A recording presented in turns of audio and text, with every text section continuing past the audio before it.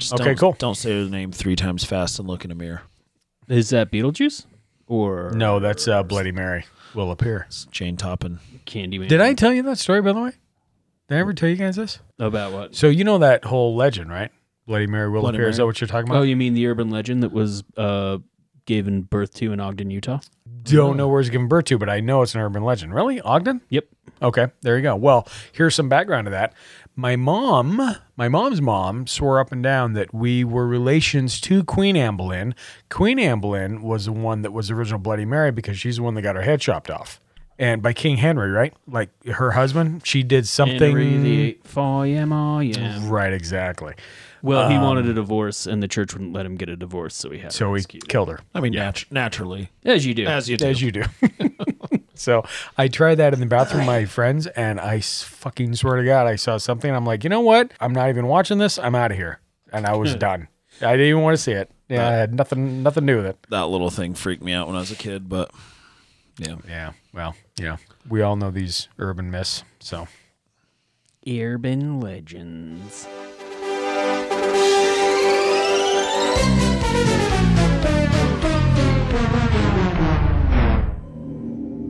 Story in the news today.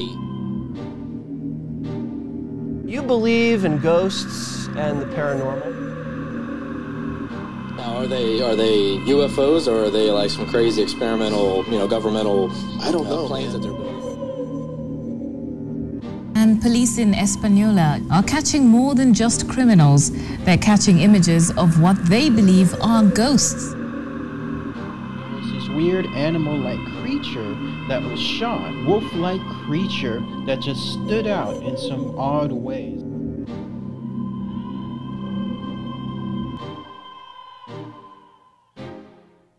Welcome to Strange Uncles. I'm Shane. I'm John. I'm Batman. You sound like that dad Batman. Did you ever see that YouTube video? Wait, which one? It's like a dad Batman that's driving his kids to work. No, I haven't seen that one. You have to brush your teeth. Batman says so, and he's dressed up like Batman. The guy has balls. I love the College Humor one. I think it's College Humor. Is that the one where he's just like the dumb Batman? And he's just like looks so stupid, and he's just an idiot and an asshole. Batman's just fucking everything up. Batman and fucking. I just general. remember the one that was like a spoof on Dark Knight Rising where he was like, and I totally had sex with her. He's like, That's exactly what I'm talking about. That's exactly what I'm talking about. Yeah, yeah. He's just like kind of a douche. Yeah, Yeah. yeah. The more I think about it, the more I think Batman would have definitely just been a frat bro dipshit. Let's all hope that's the case. So anyway, He was always my favorite, I think. you know what I love about Batman? He wasn't like a superhero. He didn't have superpowers. He was just a pissed He off. had a superpower. It's called fucking money, Shane. Spite. How's that sound? Vengeance. That's what he had. He had That's money. what drove him. He was a fucking billionaire. Well, That's Bruce Wayne. You got to separate the two, man. no. and maybe not popular opinion, but I think Michael Keaton was the best Batman. No, I So- second that. No, yeah. Christian Bale was okay, but Michael Keaton. Christian Bale's good. Christian yeah. Bale's minus good. the voice. Yeah, that was weird. Fight me, America. How did it get progressively worse every movie? Too? I know. By the time the third one rolled around, he was like way down here. Surrounded by yes men. That's the problem. Yeah, that's Yeah, exactly well, it. method acting probably. I don't know. How did we get into the Well, conversation welcome to with the Batman? superhero podcast called Strange Uncles. So sorry, guys. We're a little sidetracked. Anyway, so yeah, we got hit with snow number one, so we're a little giddy because shit hit the fan. I think traffic just came to a fucking halt. It was in nice. Utah. I didn't leave my house at all yesterday. I drank a pot of coffee and I typed up a bunch for today. Did you put a blanket on your legs and just sat around like an old missy? It was nice. It was nice. It's all nice. Just bundled up and used my new gas stove. I heard. I saw, actually. That's pretty impressive, man. I had to go to work. And it fucking Yeah. sucked. Join the club, dude. I had to yell at contractors. I was like, hey, when's the plow coming out? Because shit's happening here. So we might want to clean this parking lot out a little bit. Anywho. Just buy a side by side with a snowplow and park it in the parking garage, and then it's there when you need it. For a 5,000 spot parking lot. That sounds kinda big. fun. I'd be like, Yeah. if you guys need me, I'll be plowing the parking lot. Yeah, dude, that's I'm out here all day long. That's what they do at my work. They're just like, yeah, we've got all these toys. Yeah, I'm building my toys. It's a new thing, so I'm trying to build them up. But anywho, hopefully you guys enjoyed our last episode. We kind of wrapped up the conspiracy thing, right? I think. Yeah, I think we can put a button on that for the time being. I think so. I'm fried, personally. I mean, I hate the government, but I'm kind of feeling sorry for the whole thing now. So I'm like, oh, okay. We talked about HARP, talked about DARPA. Think we're done. Yeah, we can get into being weird again. Yeah, I think so for the most part. So we are going to talk on this one, and this can come out right after Thanksgiving. So a quick note for everybody: have a good Turkey Day or Stolen Indian Land Day, whatever you want to call it. Just have a happy holidays with your loved ones. That's basically what it's Therefore, you know, the history's Happy Indigenous People Day. Happy Indigenous People Day. Yeah. are they though? And just enjoy your loved ones. I think, and just be stuffed and watch football. Sure. You know, that's what we're supposed to do. If that's your sort of thing. Anyway, well, good luck in Phoenix, by the way, John, because you're flying out. I will. I don't know what you're doing. I don't know what I'm doing either. I know I'm just going to sit and stare at the dogs and cook a turkey breast because I'm by myself. My wife took off to Washington State because I had work. So here I am. But, and there's the dogs. and there's a dog. So we should go ahead and come this soon after. We were kind of shooting the shit a little bit. We got together. We talked about 3 or 4 different subjects out. One of them, which we're kind of excited about, is a Bridgewater Triangle. Yeah. And actually, a listener suggested that we cover this, and I forgot to tell you guys that actually. Oh, did you? Oh, Yeah. was it? But it just so happened that you guys brought it up as well. I'm like, yeah, that's perfect. Yeah. Oh, there you go. Yeah, this is, I think it's a really interesting subject. I think it's something, Shane, I don't know if you knew a whole lot about it going into it, but like I learned a lot researching it. Yeah, I mean, I heard about it, but honestly, like when you recommend that doc, I saw that doc briefly 2 or 3 different years ago. I think it came out in like 2013 or something. I saw it. I just didn't put 2 and 2 together for whatever reason.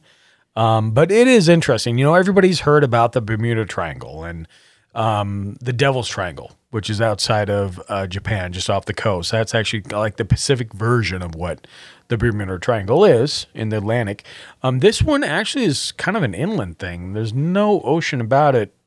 And we're going to get into discussions, but I think There's the a lot triangle of water portion, involved. I mean, if you want to tie it to that. a swamp. Yeah. I think it's only 30 miles from the ocean.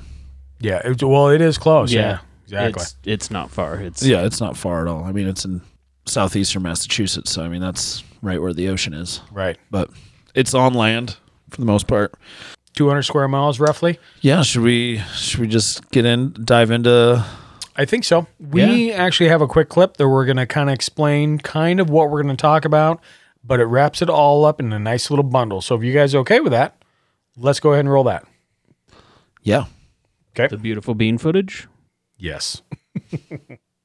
In 1975, I moved from California to Cambridge, Massachusetts. I started picking up on this whole notion that there was an area in southeast Massachusetts that almost was a magnet of weird phenomena, and really noticed it was a triangle. Whatever it is, we keep talking about this region for some reason. I certainly think that the Hockomock Swamp serves as the epicenter of activity in the Bridgewater Triangle. Off in the distance was an extremely large, man-like creature. I saw something that I'll never forget for the rest of my life. I saw what appeared to be the Sasquatch creature that I heard about. Suddenly, I saw something walk. It was about 3 or 4 feet tall. It wanted to get me in its space. This is what I felt like. A lot of people seem to think that because of King Philip's War, the Native Americans placed a curse on the Bridgewater Triangle region. One of the greatest paranormal experiences occurred at Anawan Rock. As I turned around, I met the eyes of an older man. The 1970s in particular were a time of very high UFO activity in the Bridgewater Triangle. Jerry Lopes and I were heading down to the Raynham Dog Track, and all of a sudden the stars blotted out in the shape of an arrow as this thing passed overhead. I almost felt like I could throw a rock at the thing. It seemed that close. So that's a hodgepodge. Yeah. So The Bridgewater Triangle is a 200 square mile region in southeastern Massachusetts with a long history dating back all the way to the late 1600s of strange, paranormal, and sometimes sinister activities. The triangle is made up of the towns Abington to the north, Freetown to the east, and Rehoboth to the west, with the towns of Norton, Bridgewater, West Bridgewater, Middleborough, Dighton, Berkeley, Rainham, Easton, Lakeville, and Taunton inside the triangle. Many would argue, though, that the triangle does not necessarily have strict borderlines and that many strange phenomena happening in the area like to dance over the so-called border of the triangle into other areas of New England. Yeah, I feel like it's more of a window area than a triangle. Agreed. Yeah, I think the triangle, we talked about this a little bit earlier too. You know, is a triangle portion just because maybe a brief off Bermuda or a name to put on, or, you know. I think it's pretty common to like call areas like this triangles, and boundaries try and, of sort. Yeah, trim that out, you know. I think even the guy that named it the Bridgewater Triangle, Lauren Coleman. Yeah, who is what we heard on the clip, actually. He was the first one. Who wrote that book. He's the one that coined the term Bridgewater Triangle, and I think he even said that he kind of got the idea from the Bermuda Triangle. And once he kind of saw a bunch of activity happening, and, you know, it doesn't fit in a neat little box, sure, aka triangle, but sure. Well, and just so you guys know, too, some of the references were taken off of. There's a few documentaries. His book, actually, again, that's Lauren Coleman, wrote it in 1983. It's a book called Mysterious America. That's kind of what broke it open amongst everything. And I got to say, he did some pretty good research. I pulled up excerpts of that book, and he went into the history of it, really, which I think we can start there and kind of work our way forward in time a little bit. Yeah, I mean, I have a little, like, blurb I want to throw out there. Sure. So Chris Pittman is one of the voices you heard on that clip. He's a paranormal researcher who's been focusing on the triangle and specifically the Hockomock Swamp for over a decade.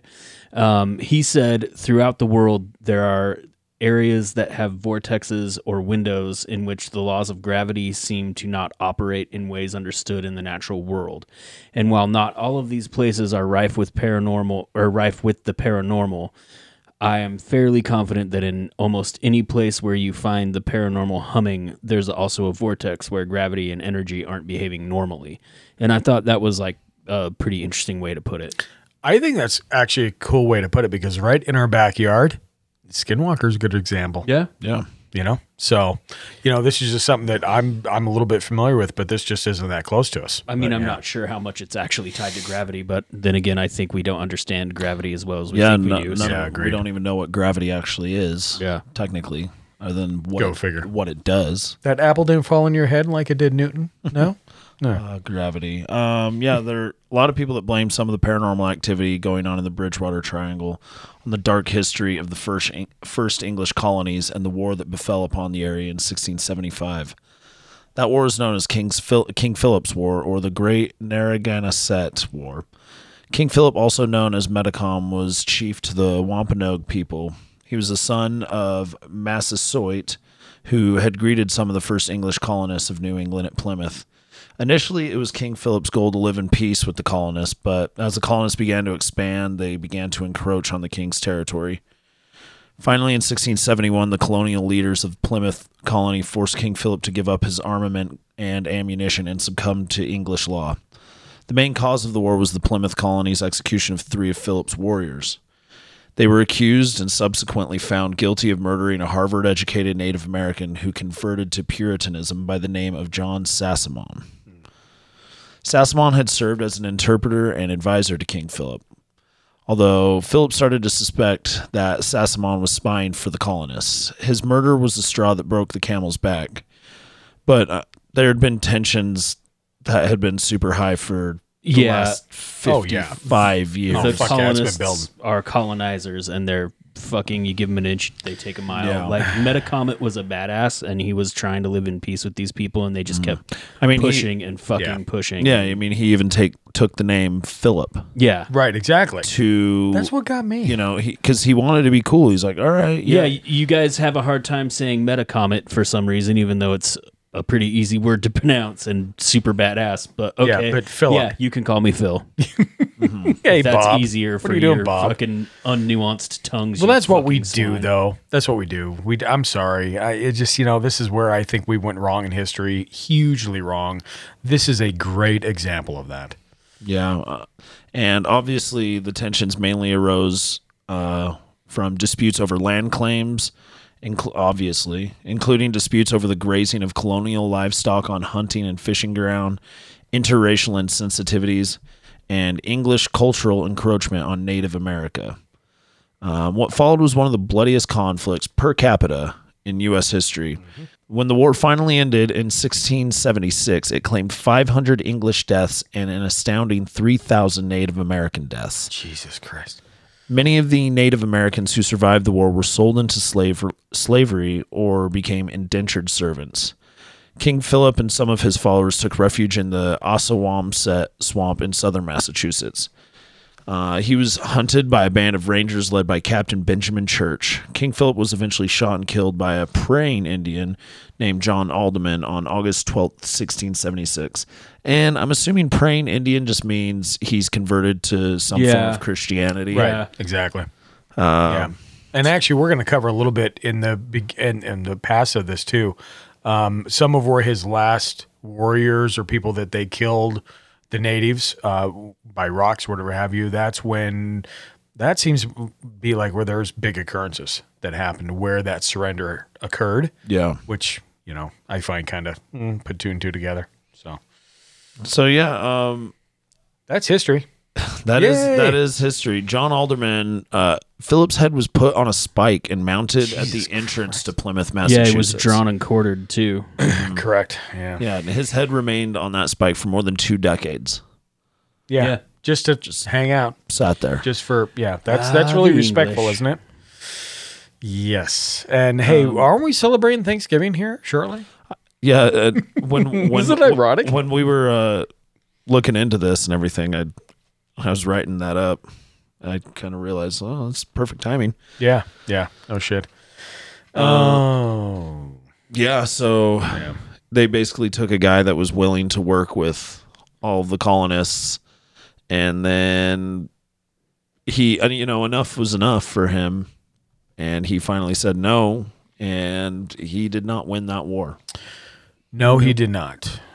It was rumored that when he was being killed, or even just before he was killed, I guess the legend has it that he cursed the Hockomock Swamp and just the whole area to so that way even after he was dead they wouldn't prosper. Yeah. Well, yeah, no shit, fucking dude. If I had my way, that's exactly what I would do.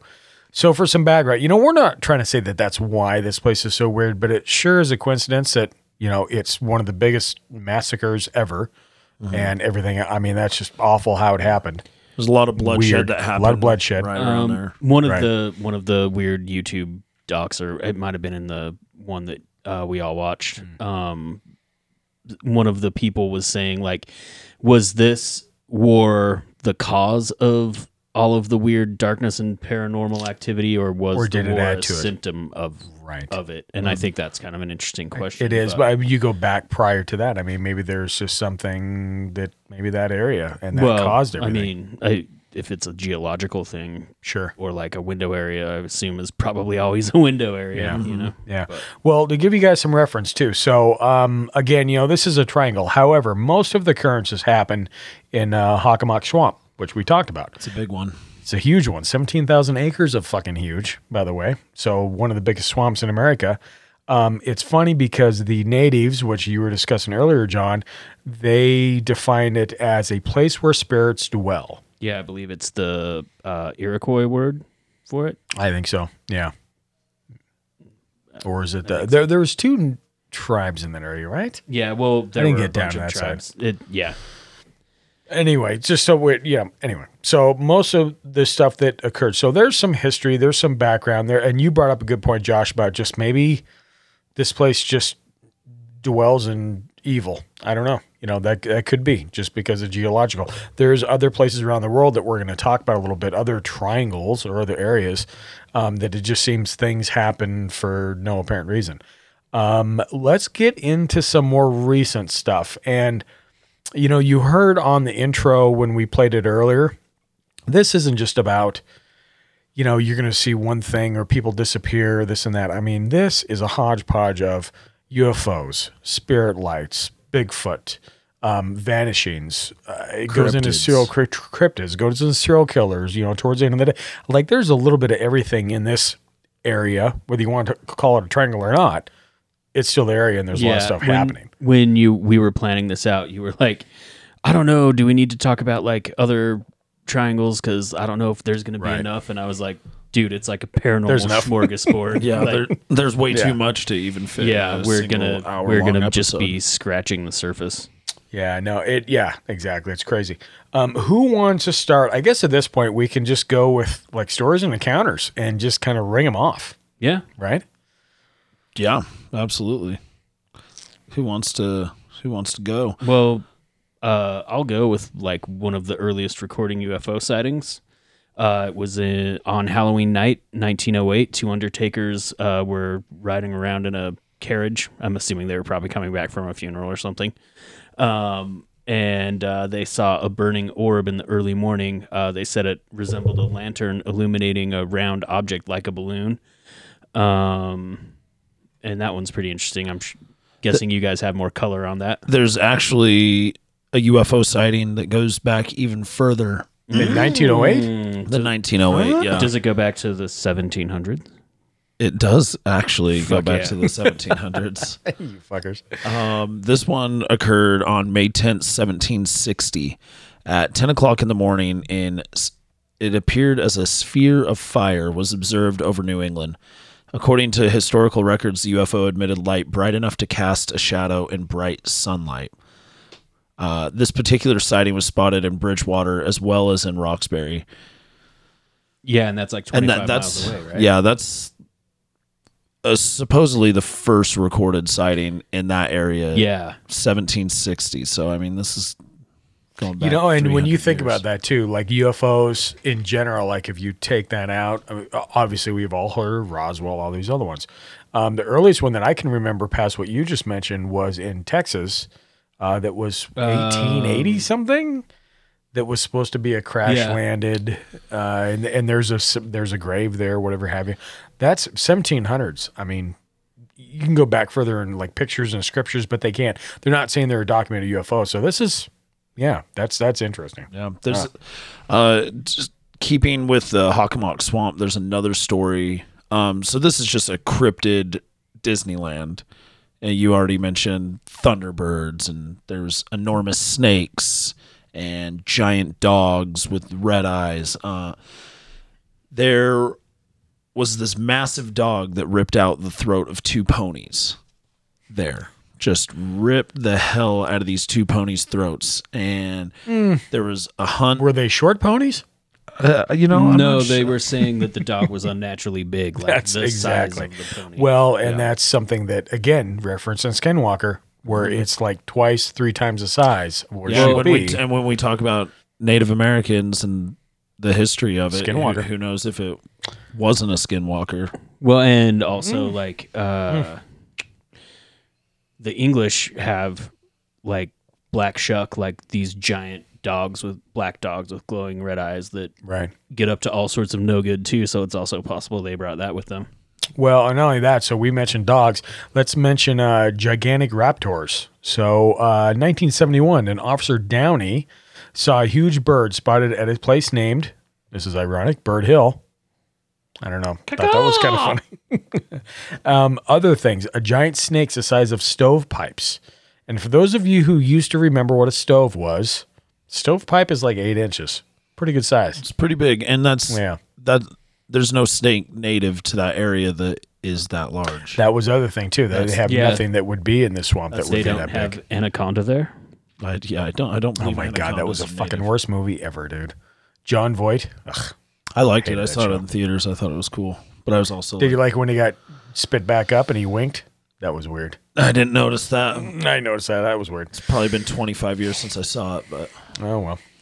93. So here's another one. We're talking about giant cryptids, giant animals. A giant tan cat was seen in Easton and Mansfield, which is in that area too. In 93, the corpse of a giant headless cat was found in Mansfield, probably the same one, but again, headless, and it was just huge. And they couldn't explain where it came from, what was happening. Well, the headless body that they found was like a type of, I can't remember the name of it right now, but it's like a... They tried to name a species to it, didn't they? Well, it's like a type of African large cat that is kind of like a small cheetah, like is what it looks like. I can't remember the name of the breed. Okay, but. so even if it's not just a giant house cat, no, the cat shouldn't be there. The body that they found is definitely...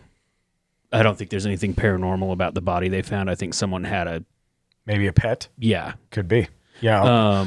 But like the alien big cat phenomenon is like a huge thing actually in England, like where people see basically giant black panthers that seem to disappear and stuff. So that's pretty wild. I think it's interesting that. That also happens into it, you know? Yeah, that also happens in the Hockomock Swamp. There's lots of sightings of black panthers and cats and all sorts. There's also stories of people that see fires.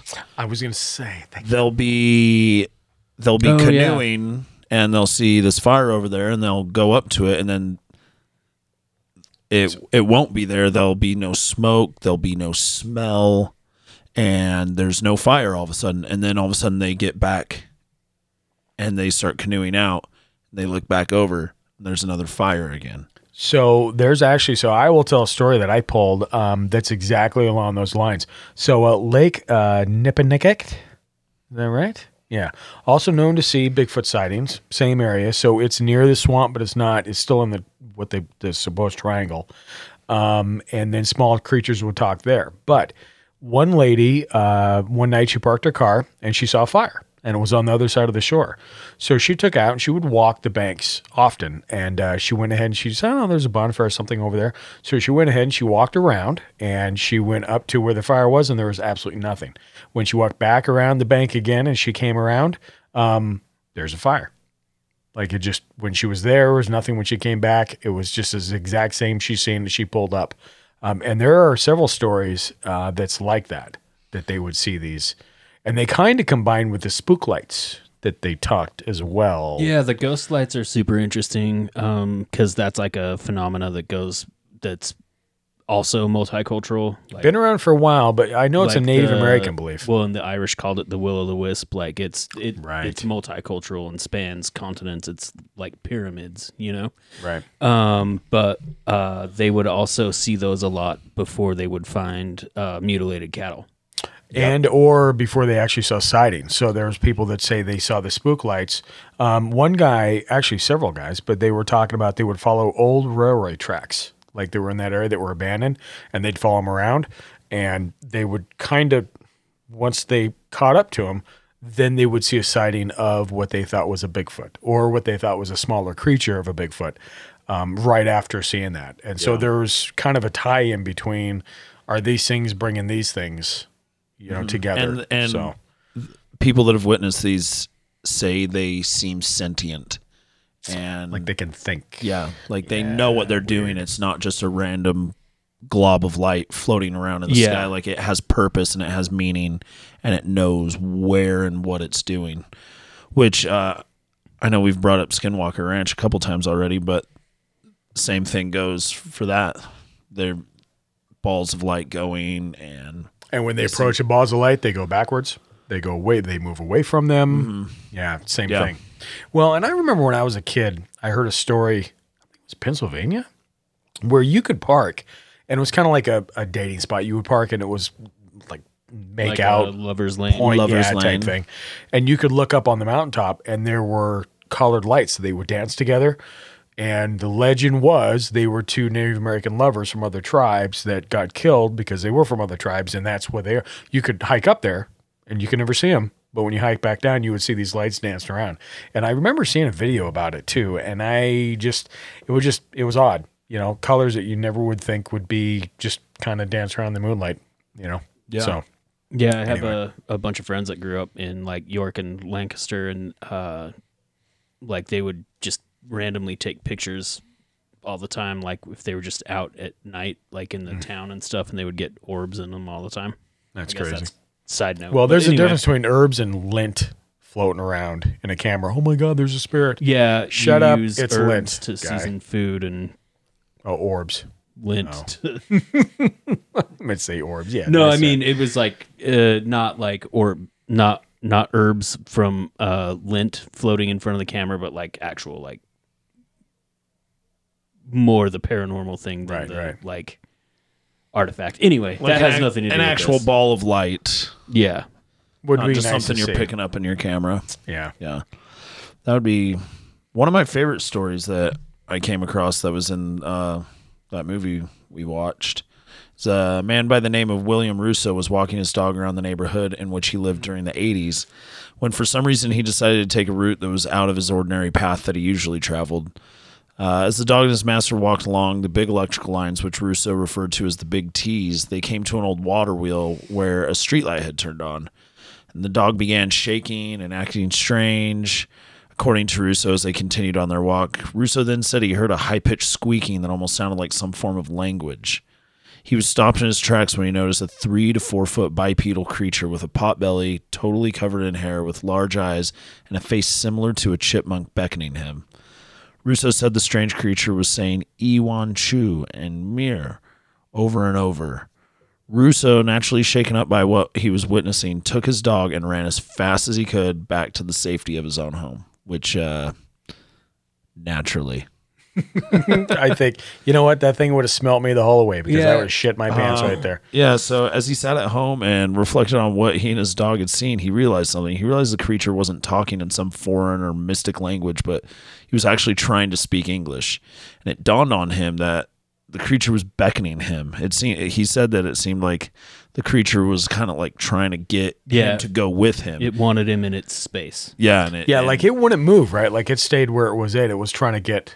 Yeah, there's other stories like that too. It's like when you're out walking around and you see like a random dog or cat and you try and call it to you. Is the impression I got when he was describing it. It was like, come here. And But he was like, mm. Yeah, and he kept on saying, Iwan Chu. And he was like, he thinks it was saying, we want you. Yeah. We want you. And like, come here. Boy, I don't know. How would you react to that? I would freak the fuck the way out. he did and run immediately home. So to the first phone. This kind of coincides with some of the other legends of the area too. So it sounds kind of like a Pudgewucky, which is like kind of the Native American version of the of like little people, of like fae folk. Yeah. I think it's Pukwudgie. Yeah. Yeah. Dyslexia. It strikes again. Yeah, but so these Pukwudgies they're mischievous as all fuck. They'll fucking try and lure you in. Like they'll either help you find your way home, or they'll lure you to the edge of a cliff, or like they're known for setting fires. Kind of like gremlins in a way. Kind of like, yeah, a lot like that. Yeah. And they also are sometimes thought to be able to turn into like the ghost lights. Mm-hmm. And the ghost lights sometimes do the same thing. Like they'll either lead you home or get you way more lost. Yeah, and the Pukwudgies can appear and disappear at will, which kind of is like those lights, just immediately turn into something like that. Yeah, and there's a lot of, like in West Virginia, there's a lot of reports of something similar to that. That's not what they call them, but they're like the green little children that come out of the mountains. Reminds me also of, he said he heard a rattling noise. And where was it? Where the Hopkinsville encounter? Kelly Hopkinsville, West Virginia. Yeah, West Virginia. Where they said when they started shooting at the goblins things that were attacking them, which kind of also fit this description, that they also rattled like a can full of like screws or something. I can't remember exactly and that's what they said, but that's like, actually a little bit off Hellier. Yeah. Like they covered a lot of that in Hellier, which for those of you know, 6-part series on YouTube, not too bad. Season 2's November coming up. 29th. I think is it the Newkirks, right? Yeah. Yeah. Greg and Dana Newkirk. Yeah, along with pretty good. Carl Pfeiffer and some other people. Right. Yeah. So that not was to really good. advertise other people, but I liked it. Nothing wrong with that. I thought it was Yeah. awesome. I think they're cool. So Yeah, I mean, hell yeah. also, if you want to give Jeff Bezos your money, you can check out this documentary. It's on Amazon Prime. There you go. There's that. There's something else that I want to cover too, and I guess my question for you, because I haven't heard of it. Evidently, it's a mineral of some sort that grows in that area. But so here's a story. So 4 of the locations associated with natives are known to have paranormal sightings. In 1928, a professor by the name of Edwin Delabar led an archaeological team to Grassy Island, which is at one of the points of what the whole Bridgewater Triangle is. They discovered graves, which they opened, only to find that they had red ochre inside the coffins that would literally just boil and just disappear. Yeah. In front of their eyes, and it would just go. It would vanish. Yeah, just inexplicably dissolved. Yeah, is what for they no say. reason. Now, obviously, maybe because you open up a grave, it gets to air. But then again, I can't imagine these graves were airtight, right? I never really found out like what I would assume they're in boxes or what have you. Also, it said that the photos that were taken during that trip, none of them were able to be developed. So there was no record of, it was just all a journal of them doing the trip, doing the excursion, coming back, and having nothing really to show for it because there's no visual. Yeah. So, there's that, which was kind of weird.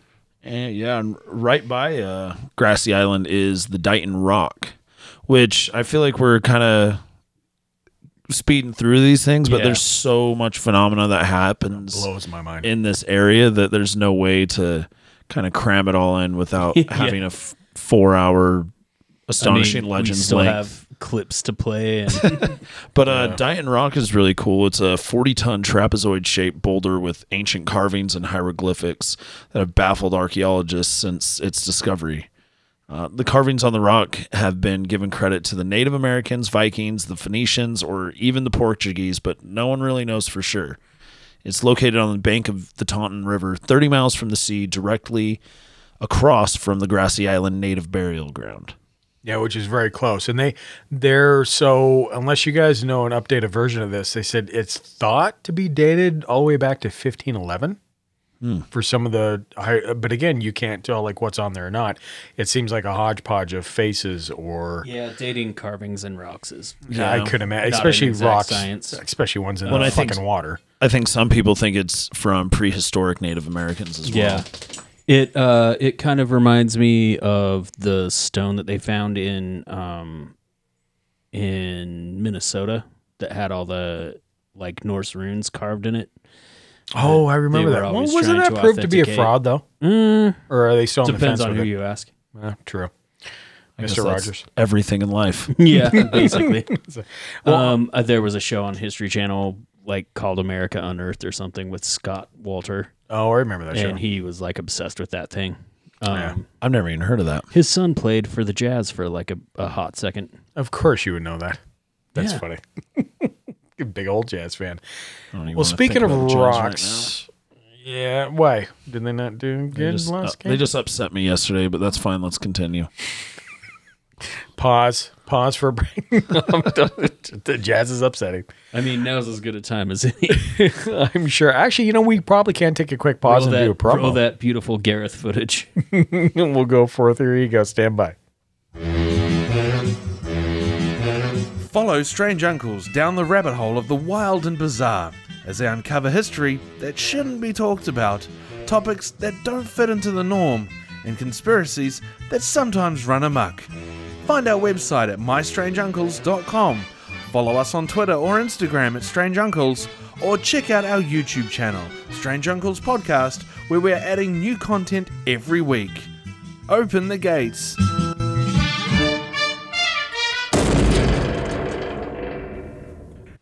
All right, so I think mainly we've been rattling this off because we're like schoolgirls, evidently, because there's a lot of shit going on here. Yeah, just kids in a candy shop. Yeah, I mean, it's got everything. Everything.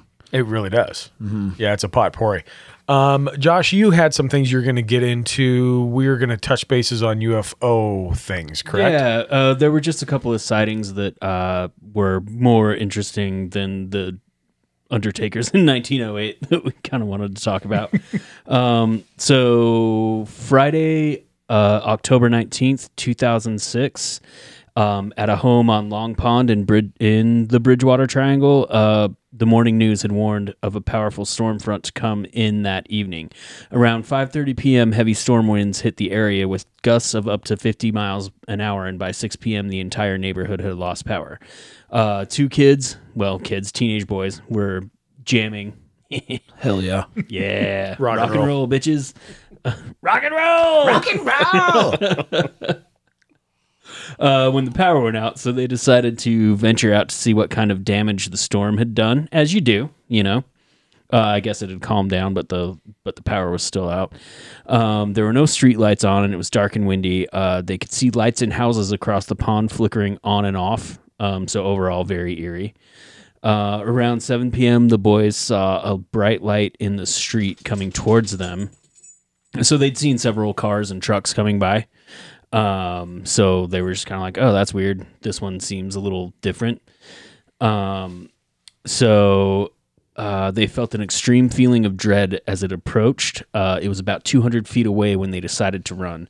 They bolted back, they bolted for the beach of the pond, which was heavily wooded, and they felt they could like duck behind some trees and hide. The craft followed them, and they hid and watched in terror as the lights moved back and forth, thoroughly and silently searching the area. So like, basically, if you've ever tried to hide from the cops and they've got a spotlight and they're like just shining been there, done that. pretty much everywhere that you're like, oh god, can they see me? They can't see me. So they were ducked behind some trees and stuff, and the light just kept going back and forth like it was looking for them. Wow. It's like World of Worlds bullshit. Yeah, totally. a lot. Jesus. So after it finally disappeared down the road, they backtracked to where it had been, hoping to figure out what it was. They were talking about what they had experienced when a bright light appeared over them. Got you now. Yeah. So they took you off. yipper snappers. They took off running, but eventually decided that they were going to face it together, which fuck that. And they returned to the beach to watch the lights in the sky. The lights disappeared not long after, and the boys hadn't seen anything for about a half hour. And then all of a sudden, all these black helicopters and jets just started flying by. Okay, so I was just going to say, play devil's advocate. These are teenage boys. They have an imagination, but if there's helicopters following after, then that kind of adds a little fucking cupcake to the top of the story. And from all the stuff that I saw, that's actually a pretty common occurrence. Like there will be sightings. It will be immediately followed by black helicopters, sometimes jets. Yeah. No, and actually that's, very, very common for that most part. Wow. There's another story. So, and actually John has a write-up on this one. There's local reporters that actually, and you're talking reporters. That's what got me about this story. Yeah, newsmen, guys that were working for the local station. And so like we said, there's been UFO sightings throughout the ages, all the way to 1700 and possibly before. There was a big flap in the 1970s, though. A bunch of stuff that there were two huge UFOs that were seen landing near Route 44 in Taunton in December of 76. In 1979, two newsmen reported seeing a large UFO shaped like the home plate in a baseball diamond. They followed the UFO to the Raynham dog track, where they witnessed it hover for roughly a minute or so, and then it just took off, quote unquote. They said they were close enough to the craft that they could have hit it with a rock. And multiple witnesses came forward from all over Massachusetts saying they saw this same home plate shaped craft flying overhead. A man named Derek Holt claims he has multiple videos of his UFO sightings as well, right around this time. And apparently this thing looked like a home plate with the head being the triangular part with like a little light at the very bottom. Mm-hmm. And this thing just could take off at will. It could hover. Wasn't it huge as fuck? And apparently it was gigantic. Like it covered up all fucking half the stars in the sky like when it flew was over. Like the size of like I'm throwing a number out there because I don't remember exactly, but it was something like 9 747s or something like that. It was like 900 feet was what they guessed. Yeah, I can't Something like remember, that. but they said it was definitely huge. Well, not only that, but number one, 79 was a huge year for UFOs there because there's a bunch of people that saw other things that were similar. There was a guy, and I don't know if we mistake to mention him because he actually has he founded a team called the Bridgewater Triangle Expedition Team. His name is Joseph DeAndrade. He's the one that described seeing a UFO. He described it, and this was years before and a little bit after 79. Exact same thing. Looks like a home plate, looks like an arrow. This is what I saw in the sky. Same area, so it's just not these reporters, but again, being that they're reporters, that's kind of, adds a little more credibility. More than the weather. Right. A couple teenagers possibly. Right. Yeah, exactly. And I mean, multiple people have seen this type of aircraft. I mean, they're newsmen, see? They have press cards stuck in the brims of their hats. And you gotta trust them if they're newsmen. But just the fact that there's been other multiple sightings of the same craft.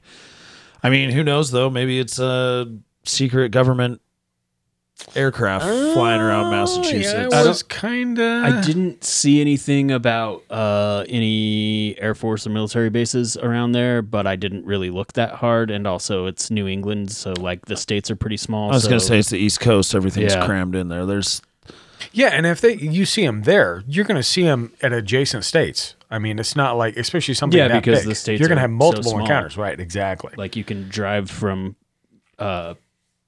DC to Philadelphia in like 2.5 hours. Yeah. Yeah. Well, actually, I did that. Philly to New York City's 90 miles, I think. Yeah, it's like 3 hours or some shit like that. It's like an hour and a half. Yeah. Oh, is it that close? Oh, okay. If it's 3 hours, it's just because you're in traffic. Well, yeah, maybe 3 hours with traffic. Yeah, I mean, 90 miles in Southern California is going to take you 3 days, but don't even tell me. We went to LA, never fucking again. Just saying. I also saw a lot of sightings of triangular craft, which I thought you might like. Mm-hmm. Yeah. I think the triangle is my favorite shape of a craft. Yeah. Is it really? If you had to play preschool and pick a shape? If I had to choose, what kind of UFO I would like to see, I think I'd choose the black triangle with the 3 dots on the end and the thing in the middle. I think it's... I don't know why, but it just seems like the most mysterious, cool. I don't know. Yeah, I think it's interesting because it could be... Aliens could also very easily be us. Yeah.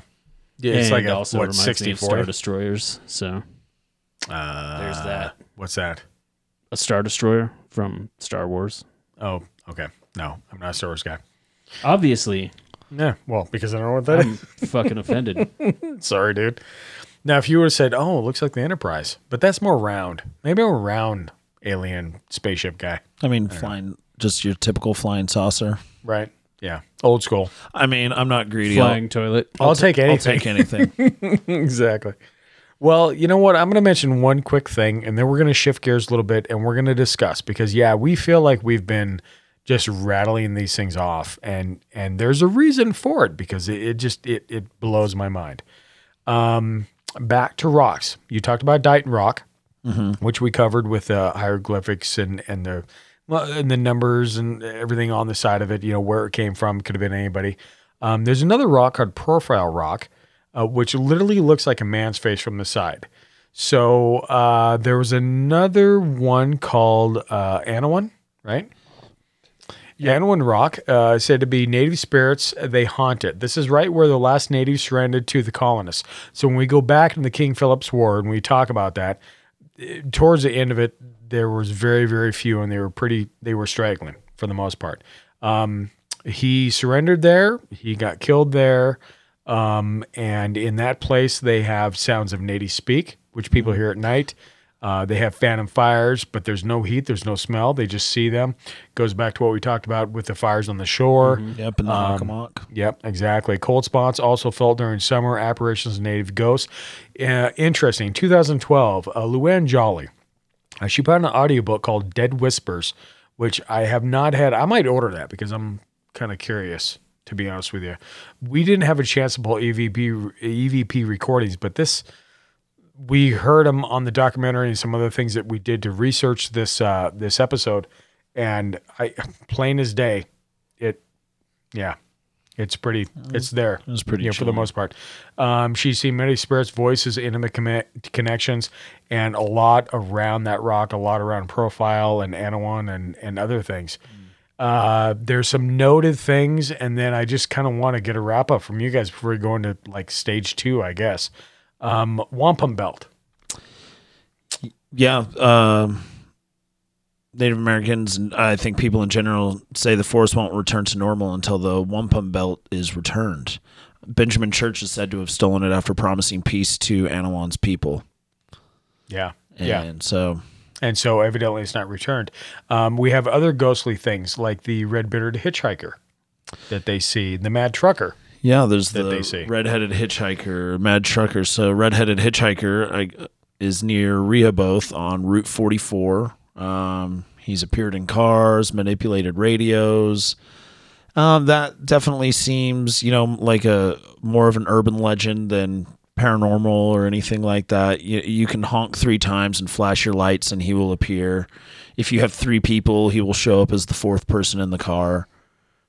Basically, you're driving. If you see this red-headed hitchhiker guy, he may like step in front of you, or he'll just appear in your car.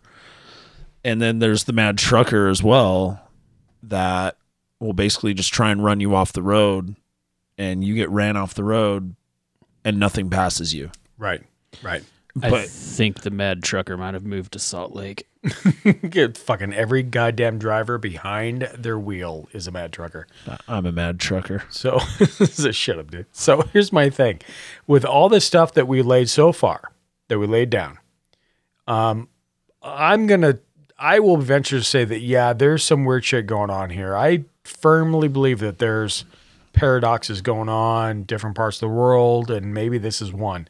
Now, the problem is with everything mixed and matched and all this potpourri of crap that's going on, what's real and what's not? You know what I mean?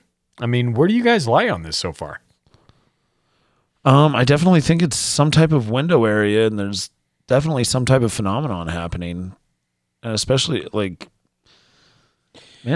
since it's just a smorgasbord of everything you can possibly imagine. It's not just cryptids. It's not just UFOs. It's ghosts. Just the rich history on it. Yeah. I feel like there's like a lot of energy going on. I'm assuming about to, but we haven't really even got that much into like the dark human stuff that goes on there. Minus the old history of the wars and everything. Well, that's the thing. And actually, let me wrap that up, and then we're going to get into another segment real quick, which is interesting. And actually, to that EVP that you were talking about, Shane. Yeah. I think her name is the Singing Woman of Palmer River. So if anybody wanted to YouTube that might show up on the EVP. And she's reported to just be floating around that cemetery. Good call. She hangs above her tombstone, I think, or she hangs above the graveyard and you could hear. Mm-hmm. There's some other things on the EVP, which again, damn it, we didn't capture. One literally is they're doing an investigation and you can hear a gunshot. They don't hear the gunshot, but you can hear the gunshot. Yeah, they were in some house, and you can hear that clear as day. Yeah. And it just actually made the hairs on the back of my head stand up. Yeah, because that's my forte. So, here's one really quick, and then we're gonna get into what Josh said of some of human interaction. Human knew that they. I don't know. I think this might feed back when you talk about the wars. Maybe that's why the war happened, because they are already kind of fueled by something that might have already been there. Yeah, I think in that documentary. Which, in a flash of creativity was titled The Bridgewater Triangle. Someone said something to the effect of, was it the War of King Philip that started all of this, or was that a symptom of this that's already been there? Right. Right. And that's where we're going to loop right back around to square one, I think. There is also some human darkness that goes on. Very much so. In the triangle. I almost feel like it's just been an energy as old as time that's there somehow. It's time. But who knows? Oh wow! Look at you lighting up the mood of the whole podcast. That's awesome, sir. That's great. I like that. So here's a neat little story that I find funny, especially because it's an old town. Settled in 1636, Rehoboth is one of the oldest towns in the whole country. Tons and tons of ghosts report in this town. More cemeteries because of when it was founded. Obviously, 1636. Been a while. So, there is a story of a woman who floats around the cemetery, which John, you talked about a little bit. Palmer's River House is what that is. Soldiers are seen walking, just rubbing tombstones and looking kind of lost for the most part. Perverts. Yeah. Judge yourself, sir. EVP recording of a woman singing La La La. We talked about that. There actually is another one. So this town is claimed to be the birthplace of education in the country. At one time, it had 13 schoolhouses. One, built in 1840, is now a museum. A school teacher went to tour it, and it was closed. But when a shutter was left open, she approached a window, looked into it, and she saw a squirrel that was actually teaching children in like a classroom type setup. She went back around, tried the door. It was locked. She couldn't figure out what was going on. And when she went back to the window, the school marm looked right at her, and the school teacher, along with the children, just disappeared in front of her eyes. So that's when you get into a little bit of that I thought was kind of weird. And then you talk about the other things, Mad Trucker, da-da-da. We are going to we're going to play a couple clips and get into, I guess, the human error of things, a little bit more modern day, if you guys are ready. Yeah, let's do it. All right. A lot of criminal cult activity happened in the Freetown State Forest. We had evidence that a ritual was taking place in the state forest. Then there was a huge amount of calves with the absence of blood. This mausoleum was broken into, and juveniles actually stole the head out of here. They believed that they could gain power by drinking from the skull. Legends and stories about the Bridgewater Triangle will never stop. Nobody can argue that there isn't something very special about this area. Something real happened here. There's no other way. So devil cults happened in the 80s. And everybody remembers, well, maybe not everybody. If you're a millennial, maybe you don't remember. The Satanic Panic in the big 1980s. Yeah, it was huge. Yeah, that was going on big time. So this is a story actually, and there's something else we're going to go with what happened. Actually, John found, which I thought was crazy. He won't play that too.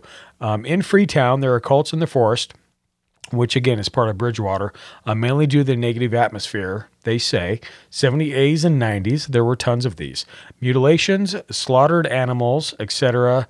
Which we talked a little bit about cattle mutilations for UFOs, for example. This was all in the same time frame. They had a high happening in 1979 for UFOs, but this is also when it kind of really borderline with the satanic thing. So it could have went this way, could have went this way. So the interesting thing about the cattle mutilations in the Triangle is a lot of times right before they'll find the carcasses, they see the ghost lights and they kind of lead them to them. Right. And a lot of them kind of fit the profile of like your standard cattle mutilation, like surgical cuts, no blood anywhere, all that kind of stuff. Right. Some of them not so much. A lot of them were attributed to suspicious and mysterious organizations that may or may not have. I'm air quoting the fuck out of this. Yeah, I was going to say it's a podcast. In the earmarks in the forest. Yeah, and I think that was a whole same. Well, there's a big time when we couldn't decipher the two. But again, I'll reference Skinwalker. A lot of the cattle mutilations in that was mid 90s, late 90s when that occurred. So I don't know.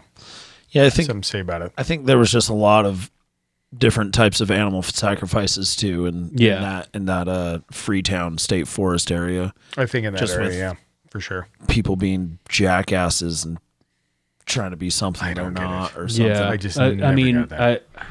Which I usually think a lot of it is satanic panic, and it has nothing to do with that. But it seems like a lot of some of the evidence actually does kind of point to some types of cultish, satanic, people hanging out there trying to do some weird, animal sacrifices and stuff like that. I think there are probably a bunch of people that are out there like not knowing what the fuck they're doing, thinking they're being cool and like scary and dark and fucking grabbing someone's cat and fucking doing shitty things to it. Dude, I'll be honest with you. Dude, when I was like 15, 16, 17, I wandered around the graveyard and we had who does the graveyard? Yeah. There's nothing. Are we boring you, John? Are you okay over there? Sorry. So anyway, well, let's get into this, and then we have another clip we want to play real quick. 1979, the town of Fall River, which was already famous for being the home of Lizzie Borden, for those of you who may know who that is, which you might remember, she chopped up her family. And again, we're going to have something on that. This also was one of the biggest cases in Massachusetts history aside from Lizzie Borden. The remains of Doreen Levesque, a trollop amongst town, were found behind the stadium bleachers. Yeah, so you're talking... okay, I think I know where you're going with this. Yeah, so I'm getting there. Found behind the stadium bleachers at a local high school. Her hands were tied behind her back and her skull were crushed. Signs were found that said her soul was an offering to Satan. Another later was found, Barbara Raposa, with the same thing, skull crushed, hands tied. It was found that members of a local prostitution ring were involved in a satanic cult. The local detectives went undercover and found that 17-year-old prostitute Robin Murphy and 25-year-old Carl Drew, who was a pimp, actually were leading the people into the satanic cult. 17 people were convicted for murders. I'm sure this doesn't help the vibe of the Bridgewater Triangle. There was a girl named Karen Marsden that went to the cops and said that she was in fear for her life from and she was part Carl of the ring, Drew right? And Robin Murphy. She was the one that told them like, oh, hey, there's a weird cult that I'm mixed up with that is doing this and I think I'm next. And then she fucking disappeared and they found like bones and hair and shit from her like 6 months later. So scary. But so they ended up convicting Carl Drew and Robin Murphy for like, I think for Karen Marsden's death. I should read my notes. Yeah, he was arrested for Karen Marsden's death.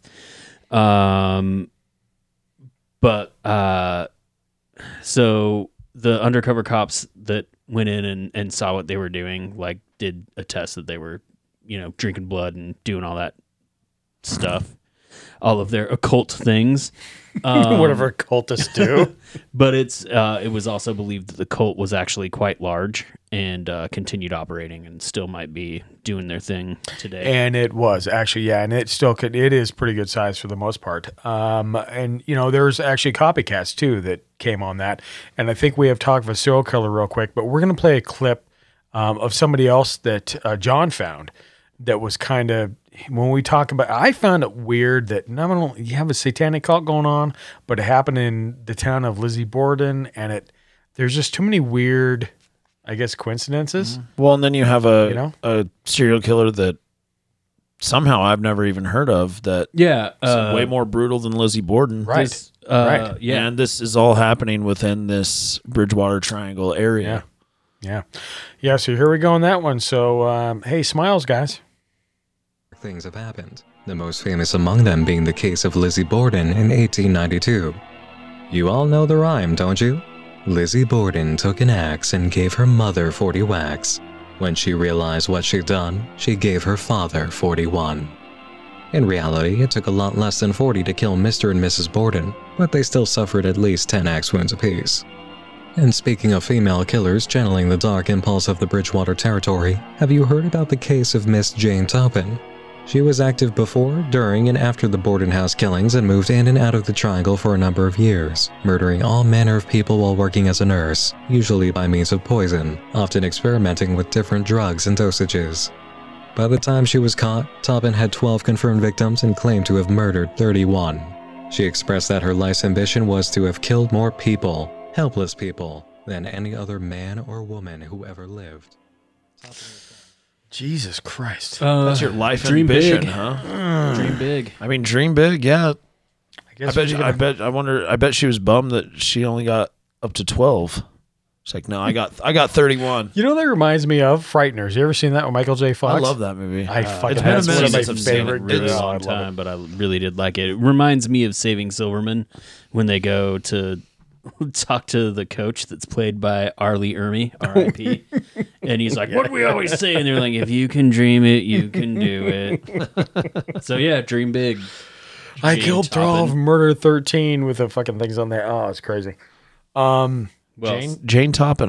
Why is she not as famous as Lizzie Borden? Thank you. I mean, all Lizzie Borden did was chop up her parents, right? Yeah, maybe not as gruesome. Well, that's all she did. Big whoop.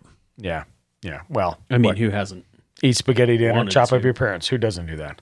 You know, there's that. This you got this lady. Her life ambition is to kill more people than any man or woman. Yeah, and preferably defenseless people. Yeah, harmless people. Yeah, that set me aback. I'll be honest with you. Crazy. That's a little weird. You know, so this is where we're at now with the history of this area. Well, where yeah, I mean, speaking of serial killers, there's also the New Bedford Highway Killer. So this was in 88 to 89 was when this killer was active. So he was dubbed the New Bedford Highway Killer. There are 11 victims attributed to him. The victims were all believed to have disappeared while on Route 140, and all of their remains were found in the same general area. Victims were female, with some of them being sex workers, like the first and the last one were. Right. Who were known to use hard drugs. Like, not that matters because drugs rule. So 6 of the 11 victims actually knew each other.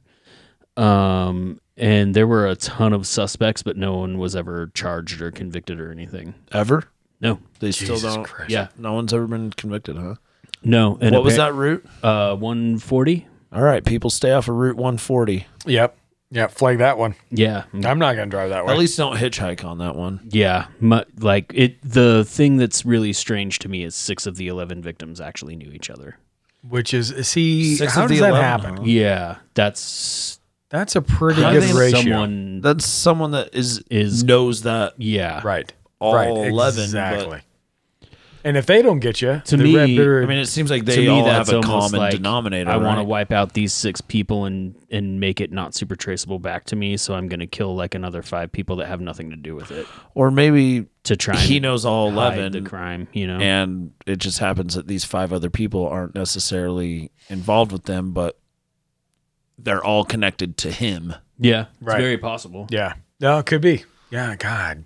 Jesus Christ. Seems like you How take do people 6 people think? and it's like, all right, here's these 6 people. Who knows every single one of these people? Yeah, most of them had children too. It's like, oh, that's real shitty. Shitty. Yeah. Oh, God damn it.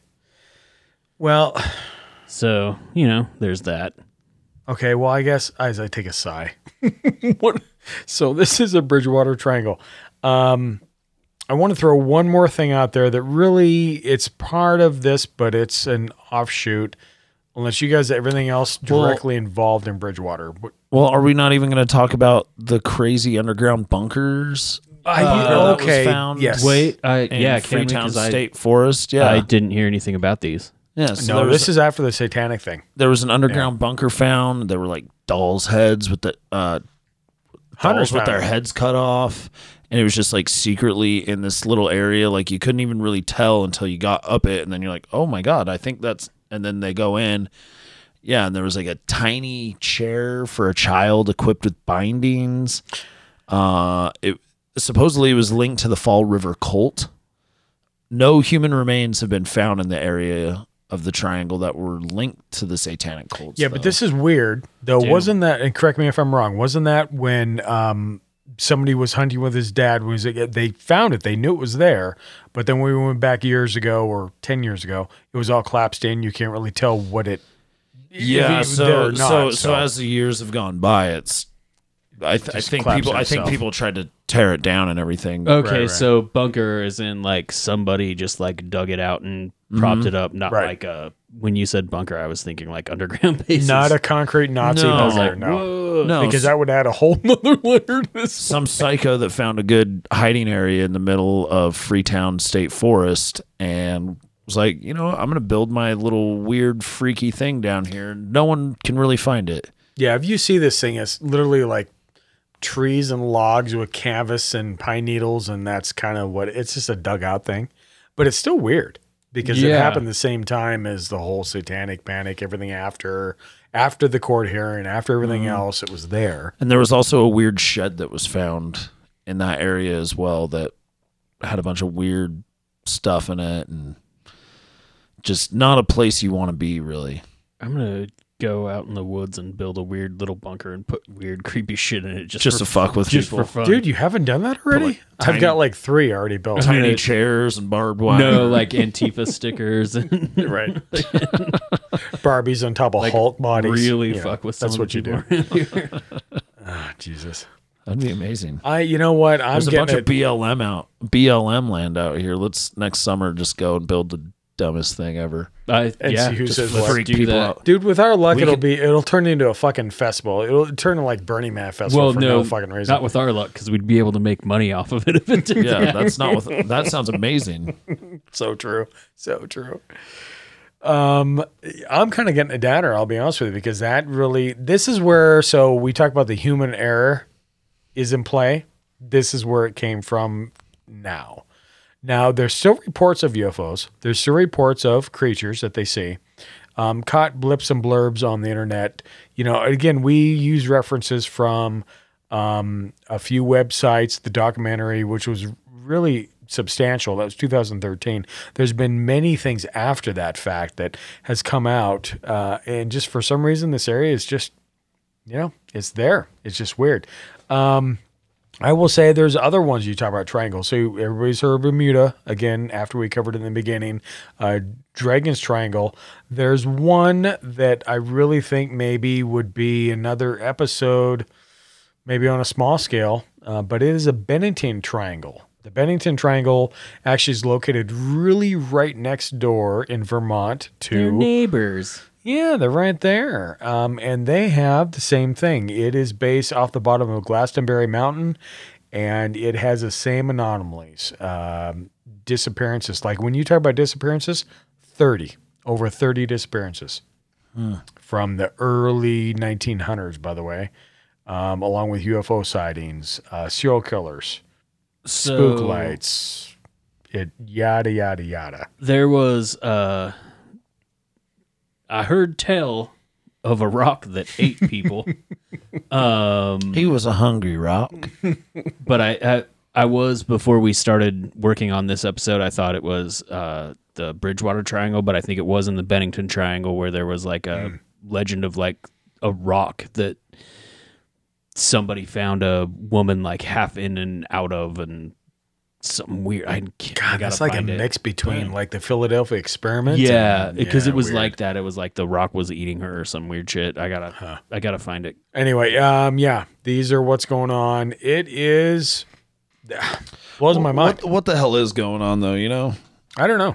I mean, just, honestly, is this just like? I just want to know what's going on, man. That's it.